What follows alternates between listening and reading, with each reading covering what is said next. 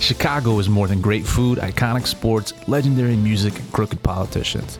It's a community of people who, at their core, care about one another and their city. We're chatting with new and native Chicagoans about all things local on the Chicagoan podcast.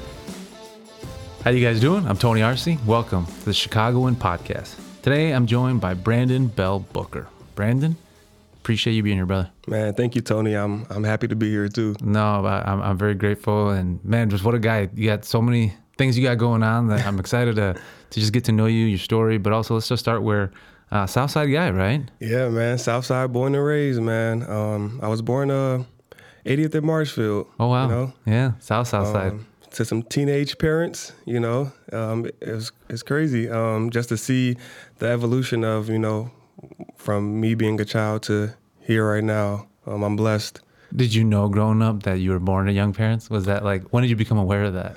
Probably when I was like 10-ish, 11-ish. Okay. I was like a little nerd with math and stuff. So I started looking like, okay, my mom's birthday just came. I'm 10. I'm subtracting. I'm like, 17. Okay. So so from there, I was always like doing all this little math stuff. So. Yeah. And how did that, I guess, translate into your experience as a kid growing up, like seeing other parents or kids with other parents with a lot older, probably, you know? Yeah, I mean, I guess it didn't really faze me. No. Yeah, it didn't faze me at all. But both of my parents, they worked hard. My dad, he played basketball, so. Oh, no way. I remember growing up, he went away for college to play at Colorado State. And then my mom, she was just a working mom. So, I mean, I just saw them grinding. And then, I mean, when I'm looking back at it now, they were probably about 24, 25, you know, handling all these things with children. And I'm about to be 28 next week, and I don't have any children. I'm just like, wow, like they were really going through some things, you know, and they made it look easy. Wow. So, that's awesome. You're blessed. Yeah, super Very blessed. I love my parents. And now, how did that translate over into the guy you are now? Because, you know, one, you're just a role model, but two, also from the perspective of, I mean, I think about my age, and at that time, like, man, I wasn't as responsible as right. focused as all these things that you are. Because on one end, you graduated college, now you're in law school. Yeah. You full-time job, then you picked up real estate. Right? Yeah, now you're a full-time realtor as well, or I guess part-time, but doing real estate. Yeah. Where did that drive come from? That determination, that passion, to not only be your best, but also to inspire others come from? I definitely think it started with my parents. I think I just watched them just go hard for their family. I think just watching my mom just being like so resilient and working 12-hour shifts, just trying to make a way. And then my father, you know, he just following his dreams and, you know, not letting anything stop him. So it started from there. And then for me, I used that, and then I started channeling just like, what do I want to do? What does Brandon want to do? And I had all these passions. I got so many things that I just enjoy and love. And I'm just like, I don't want to be limited to one thing. I want to have a lot of positive things in my life that I can attach to. You know, we can't control everything. So in any given moment, one of those things that you have going on won't be at its peak, or it won't give you fulfillment. But if you have more things in your life, you can attach, you know, yourself to them in a positive way. For sure. So once I learned that, I started adding all my passions and all the things that I enjoy. Man, to me. Like I said, inspirational. Just, I mean, we all know what we've been through as a country the last 2 years, what Chicago has unfortunately been through, and just when it comes to racial inequities. How have you seen, just growing up, you know, young black man, kind of seen yourself in both from a Southsider, but just as like a Chicagoan as a whole, right? And for me, like I said, growing up, first generation Mexican, felt like this imposter syndrome, right? Like things weren't for me, you know, and then I had to overcome that. Did you ever feel that way, or did you just feel like, you know, I'm just like anybody else, and whatever I want to do, I'm going to do? You know what? My mom actually moved us. Sorry about that. Already. My mom actually moved us from Chicago in 2007, and she moved us from Chicago to Minnesota. Oh, no way. And I didn't realize at the time, but she was making a decision for us to have, just better circumstances. Yeah. And I think that move to Minnesota is probably what changed me. I just remember first getting there, and we didn't have to really worry about too much crime at the time. Sure. I think in Chicago it was like, get back home when the streetlights come on. But when we got to Minnesota, it was like, it seemed more relaxed. And I feel like I was kind of, in a way, able to be a kid again. Yeah. I think in Chicago, it was like helping my mom, with my younger siblings. I'm the oldest of 6. Oh, wow. So just helping my mom with my younger siblings, just being that rock, for my father and my mom as well. And then when I got to Minnesota, it was like, oh, you can be a kid again, BJ. That's what my family called me, Sure, BJ. sure. You can be a kid again, and you can, start doing things that you love, like playing basketball, running track, just doing whatever you want. And you don't have to worry about crime, and you don't have to worry about, the stress that we were kind of like brought up in. And I didn't realize it. I thought that what we were doing in Chicago was cool. It was fun. I mean, I had a fun childhood in Chicago. Right. I was able to be outside, and we went to the parks, and we rode our bikes, and we played tag, or we played it, and yeah. So So having those memories, right? And how long were you there for in Minnesota? So I stayed there until I graduated high school. Oh, no way. So you were there. Yeah, so I was there. I was in it. So what was that like to hear about everything that happened with George Floyd and having such a close tie to Minnesota? Yeah, you know what? My mom, they lived literally a block or 2 away, and it happened on my sister's birthday. Whoa. Yeah, the whole thing happened on her birthday. I was away in California at the time because I moved to California in 2017 after I graduated from Marquette. But yeah, just watching that whole thing go down, it was gut-wrenching, So where were they? They were in Minnesota, and they were living a block away. Oh, man. They were right there. It was Cup Foods. I used to go there actually to get my phone fixed because they have a little small part in there to get your phone fixed before. And I got my phone screen fixed in that Cup Foods before. But yeah, that whole thing was just, super traumatic. You know what I mean? I feel like over my lifetime, I've seen so many, cop killings and just, African Americans being oppressed. Yeah. Still to this day, and not just African Americans, like all minorities. Right. Going through all their struggles, and it's tough. Every day. On top of being a human yourself, you have to worry about the color of your skin and how others view you because of the color of your skin. For sure. And yeah, it's tough. I mean, we know what we have to deal with here in Chicago, right? And I'm not saying that I know from a firsthand perspective, but when you hear about, I guess, and knowing the contrast of what it is to be in Chicago and growing up in Minnesota, seeing, what everyone else saw as far as the aftermath of it, right? And realizing that this wasn't an isolated incident, it's something that's part of their culture, right? Or part of a culture, a bigger culture. And so how did you kind of, or how would you compare those two scenarios? I know you grew up there from 7 on all the way on to high school, but knowing what you know about Chicago, is it that different from Minnesota, or is it a lot worse because it's less African Americans, less minorities in Minnesota? Would you say that you noticed it a lot more? No, I think I will say Minnesota has changed, but I would say when I first got there in 2007, it didn't feel like that. It felt, I would still feel a little segregated, but it still felt peaceful. And still that Midwest charm or niceness, right? Yeah, it was peaceful. I think it's just a combination of the times we live in, the stress that we live in, even with a pandemic.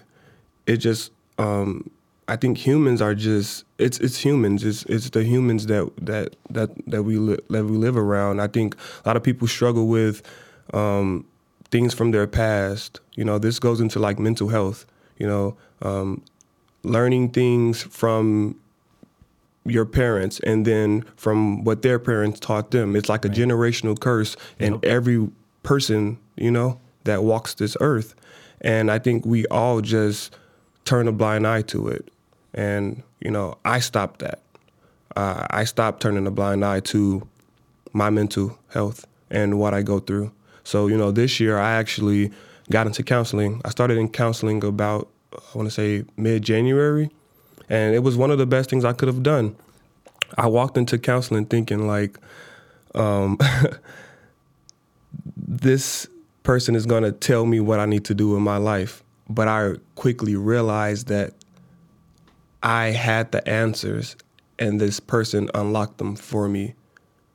And from that point on, I just felt so powerful within myself. I feel so grounded now because all this time I've had the answers for myself, and I was thinking that I guess my counselor therapist was going to have it for me. Right. But man, that's such a progressive thing, though. I mean, like for anybody, and you know, that's just uncommon for men in general, but I think for minority men as well, right? Like especially, I feel like it's just something that you don't ever hear about. Yeah, you don't, and that's what's huge to me. I feel like, man, if I could speak to, you know, all the young Black, you know, kids, like, it's okay to have emotions. It's okay to ask for help. You know, it's okay to you know that something's not right and you want to fix it. You know, you don't have to sweep everything under the rug.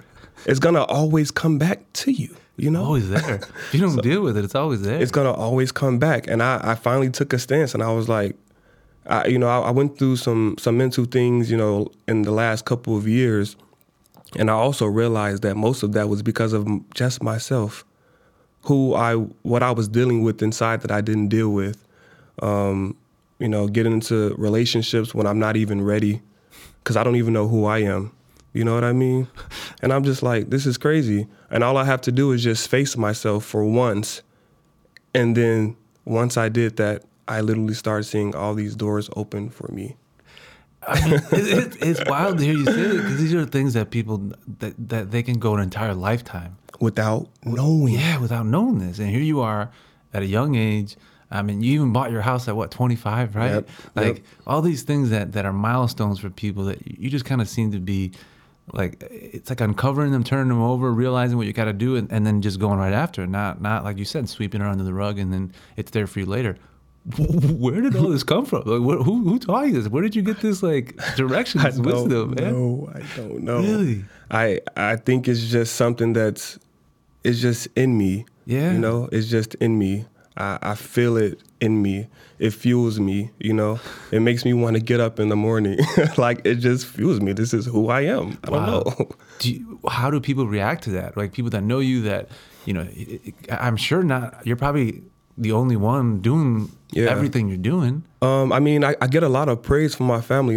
I love my family so much. We keep each other, like, motivated, you know. All my siblings and my mom and my dad, you know, we have our group chats where we're just kind of, we always tell each other what's going on. I didn't tell them about this podcast, though, because I wanted them to be surprised. That's awesome. But we always tell each other what's going on, and it's always a motivation thing, like, you got this, you know. If it's game day for one of my siblings, we're in the group chat, like, you know, let's go. My sister, she just had she's out in Israel playing, she plays professionally for That's amazing. Basketball. So that's amazing. Right now she's in Israel for a couple months, and, you know, she just had a game yesterday. She's in a group chat, like, game day, and we're just sending her things, you know, like, let's get it, you know, it's time to grind, like, you know, and that's what we do. And I would say, you know, I love making my family proud. Yeah. I think it makes me happy that I make my family proud. And, you know, they encourage me all the time. But I would say no matter how much people around you encourage you, you still have to feel that within yourself. Yeah, because even the encouragement can be a little bit of a comfort, that if you're just getting it with so, the yeah, because motivation. sometimes people don't know that, you know, they only see the end results, you know? Right. So they don't see the morning grind or the mental stimulation that you have to put upon yourself. Yep. So, so I hear or I see the congratulations and I appreciate those so much. But it's still tough. So I guess I receive things super well, but I also have to stimulate my own self. Yeah, no, and keep pushing forward. When you think about those things that you had to overcome, right? That it's easy from the outside looking in and say, like you said, the end result, right? Or at least where you're at and say, nah, things are just easy for you, or this just comes easy to you.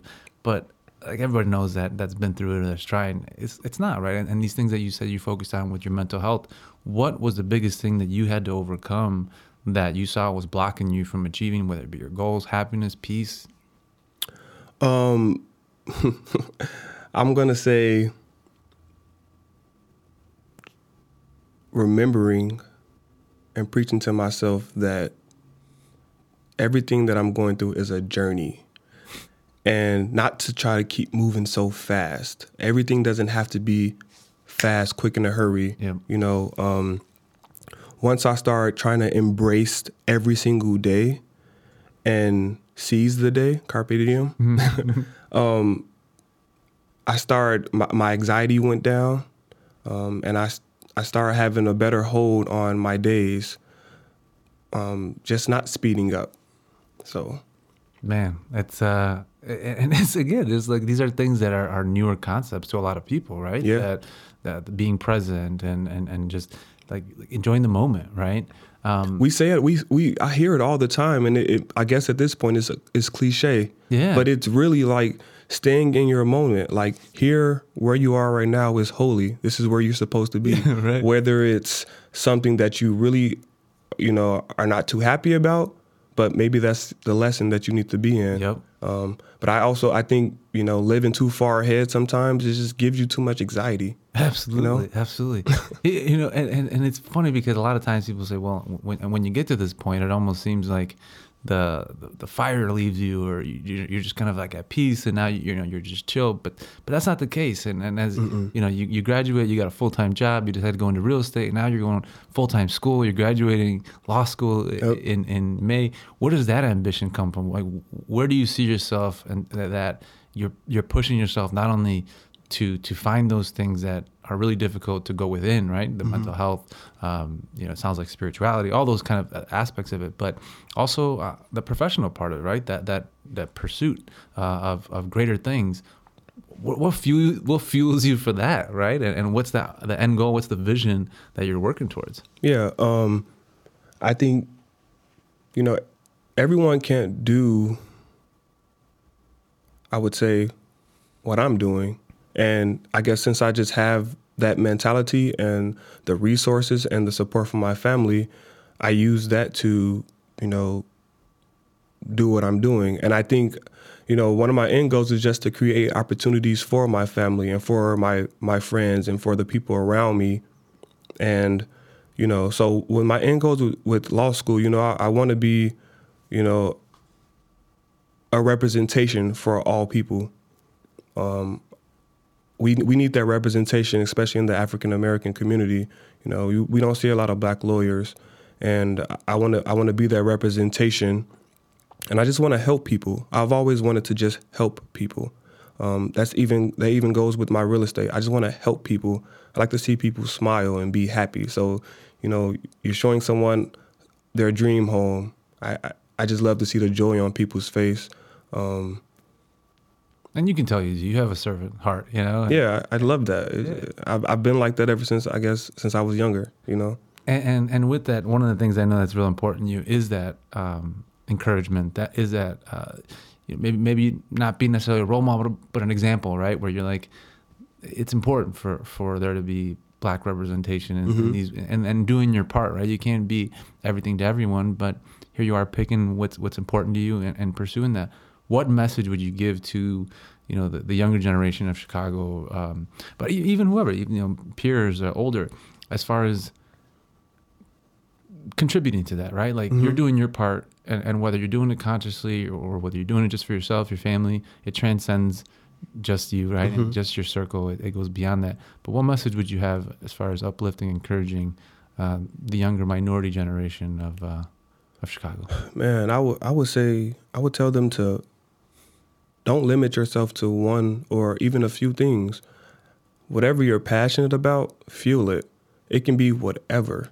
You know, if you want to be an artist, a lawyer, a doctor, a real estate agent, just do whatever you want. Like, think about the greats. I think about Jay-Z. You know, he's not a businessman, he's a businessman. So he's a business. Like, Jay-Z is a business himself. Yep. And I use him because he's part of my motivation, you know. He's a name for himself. So he wears many hats. Right. You know, and I want to wear many hats as well. Well, you are already. Well, yeah. I want to be solidified, stamped in those hats. But you're doing it, man. You're doing it, and that's awesome. Thank you. If people want to connect with you, learn more, follow you, support you, how can they do that? How can they find you online? Yeah, so my Instagram personal one is BJ_winning. That's without the G, so BJ_WINNIN. And then I also have my real estate page, BBB_real estate. Yeah, I mean, Facebook as well, Brandon Bell Booker. There you go. Now you know where to go to support him. But yes, sir. Man, what a guy. I know we have probably way more conversation. Oh yeah, we got to get back to it. We got to get back to it. But so much. You know, I appreciate you coming in and sharing a little bit about, you know, who you are and just inspiring others with your message and your story. Yeah, thank you so much, man. I appreciate it. Hey, what you're doing here is like, it's so amazing. Thanks for, you know, reaching out to me and giving me a chance. This really, you know, helped me step out my comfort zone once again. I've never done a podcast before, so I was like, whew, I got to get ready for this. But, you know, God got me here. So. And you did your best with it. And I'm proud to have you part of the community and look forward to more, brother. Yes, thank you so much, Tony.